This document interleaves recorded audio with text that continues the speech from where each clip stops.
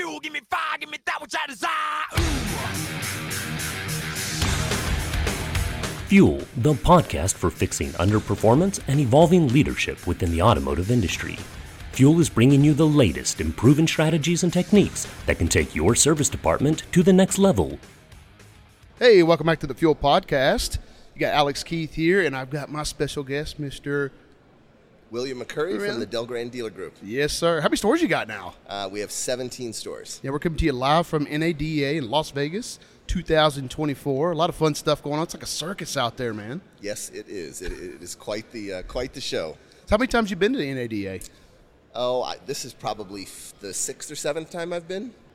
Anything change? Any new stuff that you've seen change over the years? Not really. I mean, again, there's a lot of good people out here, a lot of good products. I think it's a good chance. When you're in the office, like, you don't get a chance to touch and feel it. And so, like, when you get to go out and, like, one of the things, you're looking at, like, some of the AI technologies and you're able to meet with those people. And it's a different vibe when you're able to, get the touch and feel and kind of look at it in demo. I think, COVID got us all trained to deal with Zoom and Teams, but being able to do things live and in person are great. And then, the bigger stuff, like, looking at like UVI, like, they have the full setup there that you can see that you can't see on a Zoom meeting. And so being able to see it, live and in person is great. That's fantastic. I mean, jumping into that, I mean, how big do you think AI is going to be in 2024? I think it's probably still a year or two away before it gets widespread adoption. But I think, again, we're based in Silicon Valley is where we are. And so, we've got Google and Apple and Adobe in our backyards. And I think for me, I've always felt like the better that you can embrace new technology and get in front of it, the better you're going to be to serve not only your customers, but just your employees as well. Yeah. Because there's a ton of benefit, behind it. And so it's something that I started, probably mid last year, kind of looking into and how it can help us grow our business, how it can really make our team's jobs easier, which then gives us more time to engage and interact with our guests. That's fantastic. I mean, you got a lot of stores you got to look at. So how do you manage that, and what are some of the things you've either evolved or changed, and what are you currently doing to keep a pulse on everybody in aspect of saying, hey, I got to get in front of this technology and make it better for my team? But what are some things that you're doing at your level that keeps a pulse on all of your stores? I mean, I think there's two things. One, I think our structure in our organization, like, I have a director of service, Randy Sorrentino, under me, who's amazing. So he's kind of the boots on the ground for me. He goes out to the stores every day, and it gives me the ability to have more of that 10,000-foot view, because it's hard to be boots on the ground and be the 10,000-foot view. And then the other thing I would say is just you get aligned with the right partners that help make your job easier. And you guys are a prime example of that. Dynatron has been great. Obviously, I sit on your guys' advisory board. And so the relationships and the connections that you make through that not only help you to be on the pulse of new things that are coming out that you and Les and the team are really good about bringing to us, and we tend to get to see it first. Yeah. And so that's great. But I also think that when you get a group of like-minded dealers together that are trying, different things. So, there's several guys that I've met through Dynatron, and also, other connections that you're able to bounce ideas off of each other. The truth is there's very little earth-shattering new stuff that comes out per se. But I think the having those relationships and being able to, get that real world experience and advice, either directly yourself that you can then share with others, or have that reciprocated. Another dealer may have tried something that we're looking at, and so you get real-time feedback, and that's invaluable. And then the third thing that I would say is we have a full-time CTO in our organization that we've custom built. It's called DGDG Dash, and so it's our dashboard. That's cool. It gives us a snapshot of pretty much every aspect of our business. It's web-based. It takes everything out of CDK, merges it into one nice, pretty platform that you can see anything in a moment, where we're at to budget, where we're tracking against this, how we're doing against those things. And so I think for me, that's super helpful, because then at a quick glance, you can see where things are trending in the right direction, and, you want to keep doing more of the same, and when things are maybe trending, in the wrong direction, and you can adjust and adapt quickly. And the way I look at it is, it's like you want to be looking at things, as the month goes along. I'm a huge football fan. Go Niners. And so, like when you see things again, like last week's game, like it was two different games. Oh, completely. And so I think, for us, that's something that we have to be doing as well. Like, we have to be able to make mid-month adjustments. Okay, something didn't go right in the first half of the month, but we need to find a way to make a win, come the end of the month in different things that we're doing. And I think the other thing, too, is just to be patient with things, because, again, you want to make sure that you're living to fight another day. You don't want to make hard rights, hard lefts. But, I think from a fixed ops standpoint, it's an insanely exciting time to be in the business. I've always said when the economy isn't as great and interest rates goes up, money comes in by the truckload in fixed, because everybody's got to fix their cars. Yeah, I mean, they got to get somewhere. They do. But, I mean, one of the things, I like what you said there, is like, being patient. And one of my mentors in our coaching group, I'm sure you may know who he is, Donnie McLam. Yes, Donnie is our coach. Donnie is something else, and I love him to death. But he talks about, this isn't a sprint, guys, it's a marathon. Absolutely. So take your time, understand your pace, and sometimes you can increase your pace. And sometimes you got to back it back down, and you got to have that. Now, how valuable do you think that data, right? If you have the data in a partnership we have, or anybody's data, the DMS and that kind of stuff, how important is that data? And what would you say to somebody that's over stores like you are, at a 10,000-foot view, or even just a service manager? How would you explain to them the importance of data? I mean, ultimately, I think data, people are obviously number one. Your people and what you can do for them is number one. But if it's 1A, data, in my opinion, is 1B. Mm-hmm. Because the data is how you are able to get a pulse on if what you're doing currently is working, and how you can refine it. If what you're doing is not working, where do you make the adjustments? And I think, again, when you have, again, with a dealer group our size, I obviously have the spread of all of our stores that we can look at. But then you get, virtual performance groups, and you get the data where we can compare it against a mixed group, and you can kind of see, where people are doing, where adjustments are being made. And I think, again, ultimately, it's the data is the recipe to the meal. Right. If you have the data, maybe you can spice it up a little bit, but the data to me is the recipe for success. And if you don't have that, and if it's not accurate, or if you or your managers don't have a great understanding of what the data means, then, it's kind of like a recipe that's in a different language that you don't understand. So, to give Donnie a little bit more kudos, Donnie has been invaluable to our organization in terms of meeting with not only the service managers and myself, but also our GMs. Because most GMs, again, come from the variable side. Correct. And so, again, we have 17 stores. We have one that comes from fixed and 16 that come from variable. And I think that's normal. But I think, again, having partnerships and having people that can do that coaching and to share that knowledge, it's eye-opening to people that don't do it all day, every day. And so, again, the data and then the coaching and the understanding, for me is really the secret sauce of how we're successful in what we do. I mean, like, how valuable would you say that is when your GMs are, I would say, empowered? They're empowered with, you don't have to be an expert in fixed. Just come stand down here for 15 minutes on the lane. Right? Absolutely. And let's take your variable mindset.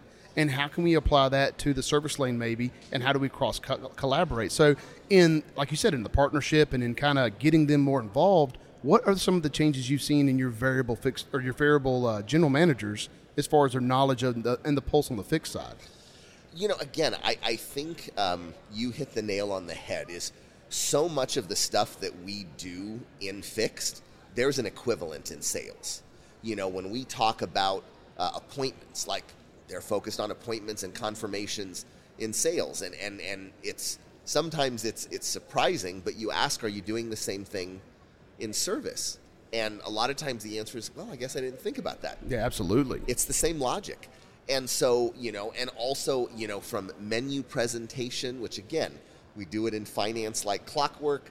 I don't know that we've always applied that same methodology to service. And so I think from the GM standpoint is giving them sort of that clarity that if you closed your eyes and you didn't know whether you were talking to variable or to fixed, you can have the identical conversations. I like that. And be successful in everything you're trying to do. Because, again, whether it's appointments, whether it's confirmations, whether it's menu presenting, whether it's, again, guest experience that you're focusing on, virtually all of those things overlap. And I think a lot of times, there's sort of this line in the sand where that they're not the same. And again, back to my football analogy, offense isn't defense and vice versa. But you realize quickly that you're both playing the same game and that you're not going to be successful one without the other. If they don't sell enough cars, we don't have any business. Correct. If we don't do a good job of taking care of the customers, they don't have any future business. I'm an insane believer in the adage that sales sells the first one and fix sells the next 10. Because we've got to make sure that we do a good job of providing that experience so that they want to come back and buy another one and, the life cycle restarts.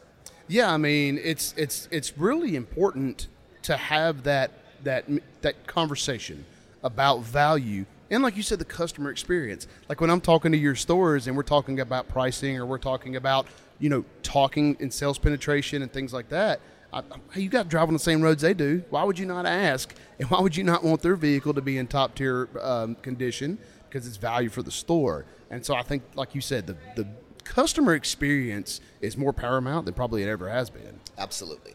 Absolutely. I think, one, I would tell you, again, as technology evolves in every aspect of our life, that has made customer expectations rise.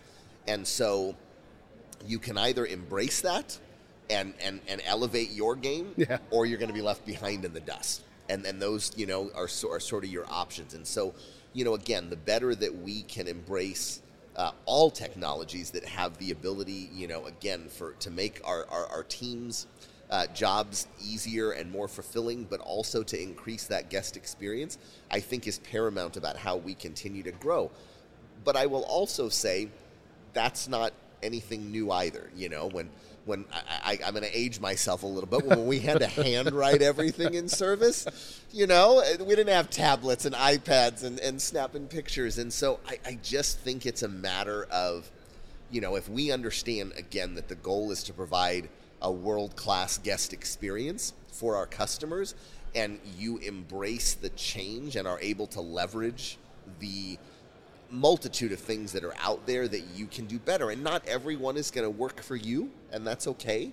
But finding the one that works for you and your organization and your team and your customers, I think is where the rubber hits the road and where you're really able to do great things. Yeah, I mean, I had a conversation yesterday, and one of the things that he brought up was hiring by culture. Like hiring into the DGDG culture, which I have to tell you, it's kind of an ongoing joke with the DGDG thing. It's like saying judiciary. You almost sound a little drunk every time you say it. You know what I mean? Yeah, there's definitely something to be said for that, especially when you say it really fast. But I think again, our organization culture is definitely something that is, that is paramount. Several years ago, Sean and Kevin and Jeremy, went through with the Disney Institute to really design our core values. And so, what came out of it was, our 4 core values are integrity, caring, performance, and efficiency, in that order. You'll hear all of us say there's never the wrong time to do the right thing. That's a fantastic, I like that one. Yeah. And while we are a for-profit business, we want to do it the right way, and we want to make sure that we are taking care of our team. Again, of all the accolades and all the things that we've done, we got top workplace in the Bay Area for the 13th year. Congratulations, in a row. yeah. Yeah, 13th year in a row. That's probably one of our crowning achievements. And again, where we're at in the large company, we're going against the Apples and the Googles, and we're the only automotive space that gets this award, and we are insanely proud of that, and we're insanely proud of our teams. And the work that they put in and day out, they're ultimately the ones that are creating that success. But that culture piece is super, super important, because just like consumers, employees have choices too of where they can go to work. Absolutely. And if you want to be able to recruit and retain quality employees, it genuinely has to be a good place that people enjoy coming to work. So, that kind of rolls me into, you got this culture going on. You got a bunch of things moving. Like, what are you seeing what's your focus in 2024? You mean all these great alkalides, all these things with your dashboard and stuff you've come out with. You're on the advisory council with Dynatron, so you've got a lot of input there. But what are some of the things that you would say your group is looking at to focus on in 2024, at the top? I think for us, again, and this may sound a little corny, but I think for us, the thing is just how do we continue to get incrementally better? Like 2023 was a banner year for us. It was the best year in Fix we've ever had as an organization. We knocked the socks off of the prior year. Like, we had an amazing year. And so I think for us, the big question is one, how does that not get stale? Correct. When you're doing really, really well and everybody's doing great and everybody's pumped up, how do you keep that level of engagement and energy with your teams? And my belief is that you do that through communication. Yes. And whether it's communication of what our plan is for the year, whether it's communication, again, of the data, through using Dynatron, and things of that nature, to where we can make sure that we're doing a good job of communicating what our plan is, what our goal is, where the areas for opportunity are. I think that's critically important, for us. And then the second part, again, I think of that is where can we leverage that additional technology to do things better? Like, where do we have an improvement? And I think for us, again, there's things like AI, or, like the UVI thing that, that we talked about a little bit earlier, that I think that there are technology pieces that we can add that are pluses to what we're trying to do. But I also take a step back and look at it and go, okay, when we get all of this data in all of these things that we're doing, where do we have areas for opportunity? So are we maximizing grid utilization? Yeah. Are we maximizing menu penetration? And, are we maximizing video MPIs? And again, in our group, you can run the reports and you can see people at the top and you can see people not at the top. And so, I think for us, it's doubling down on culture first and foremost, but doubling down on the things that we have been able to do in the last couple of years that have worked out super successful with us, and how do we just elevate our game in that? So, there always has to be a better way, right? That's one of the mentalities that we consistently keep putting into the program is, listen, we're here, but is there anything we could have done a little bit better? Not saying we're consistently missing a spot, because you're doing a great job, but let's just analyze. Is there anything we could have done a little bit better? Can we go a little bit further? Can we maximize a little bit better? So I think that's a huge culture part that you're going to get into with that. So, I got to ask. I'm going to ask. How's the golf game? My golf game is horrible. My golf game is horrible. I don't know if you caught the story. We were talking with DGDG does an annual invitational, yeah, and it's a charity. And this last year, I think we raised $400,000 for charity, and it goes back into local charities in the Bay Area. And Kevin was at it. Kevin Smith, the Dynatron president, and he was in my foursome, and I go to have a good time, but I am not good at it at all. The rest of the people in our organization are great at it, but I am the odd man out. I am not very good at it, I end up chewing up more of the fairway than I probably am actually hitting the ball. If I'm going to play, we're definitely playing scramble, and I think I lose more balls than I probably hit. And so, so my golf game is not good. But, I again, for me, a little bit of laughter and humility goes a long way, I think.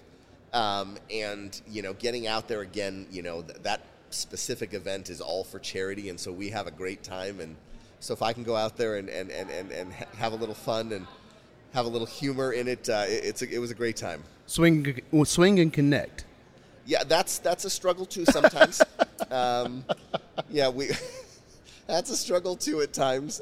We were just talking with Les about that. Kevin and I were before I came in here with you. There's a gentleman, Kelly James, that raps. And so he does like a little bit of research on everybody, so he knows where you go to school, who you work for. And so he's rapping as you're getting ready to go swing at this par 3 hole that, it's one of the hole-in-ones.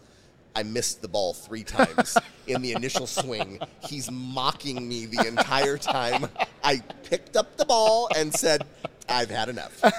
Somebody else hit. I'll go hit your ball when it gets close to the green. But the funny part about it is that we had such a good time and everybody got such a kick out of it. And even the rapper was having a little too much fun at my expense. but I'm a good sport, so. That's fantastic. Well, as we start to wrap up this episode and everything, I always like to give my guests the final say. What is something you would like to leave? Either hey, advice. This is what you need to do, or this is some of the struggles, or something that you want to bring up to the listeners of hey, be looking out for this. I think the biggest thing that I would probably say that for me, as I've moved through my career, that I've gotten better at, is about being open-minded to the change. I think all of us, by nature, are creatures of habit, and we get into our way of doing things because it works, and that's great. But if you're not, you have to be almost overly open-minded, and you can't be afraid to fail. Right. One of the things, that I will say is that, I would rather do something and it be the wrong decision, but we tried it, than do nothing and stagnate, because it's hard to get out of a rut when you get in one. So you always want to keep moving. You always want to be open-minded to the data and the different products. And it doesn't mean that you're going to do everything. But I think for me, the biggest piece of advice that I could give to anybody is be open-minded to the possibility that there is a different way that might give you a little bit of a better result. And it's not, again, good, bad, yes, no. It's, how do we take it to the next level? How do we get an extra 2, 3, 4%? Because again, in a group like ours, when you multiply that small percentage times the number of days, times the number of months, times the number of stores, there's a lot of zeros at the end of that. It's impressive. If you do it right. And so I think, again, just being open-minded to things. Unfortunately, you meet a lot of people, a lot of great people, but you also meet a lot of people that are very, very set in their ways. And I was one of those people, years back, that you know how to do it. It's working, so why change it? But, this business is ever evolving, again, whether it's technology, the transitions to EVs. I think, again, in California, I think 50% of all of the EVs in the country that are sold in California. The Midwest doesn't have that change just yet. And so I think, again, being open-minded to those things and how you can continue to grow and get better, I think is critically important for anybody's success moving forward. That's awesome. Well, brother, I want to thank you so much, My not pleasure. just for coming on the show today, but with the partnership that we have between your stores and Dynatron. And it's going to wrap up this episode of the Fuel Podcast. William, thank you again, brother. My pleasure. Hopefully Thank have you back on, right? Yes, sir. Anytime. All righty. Thank you very much. Thank you for joining another episode of the Fuel Podcast. Always be sure to like, follow, or subscribe to be notified when new episodes are being dropped. And click the link below to review any of the show notes for additional information. Or you can email the Fuel Podcast with the link, as we encourage any feedback or any questions or comments from our listeners. Until next time, I'm your host, Alex Keys, with the Fuel Podcast for fixing underperformance and evolving leadership.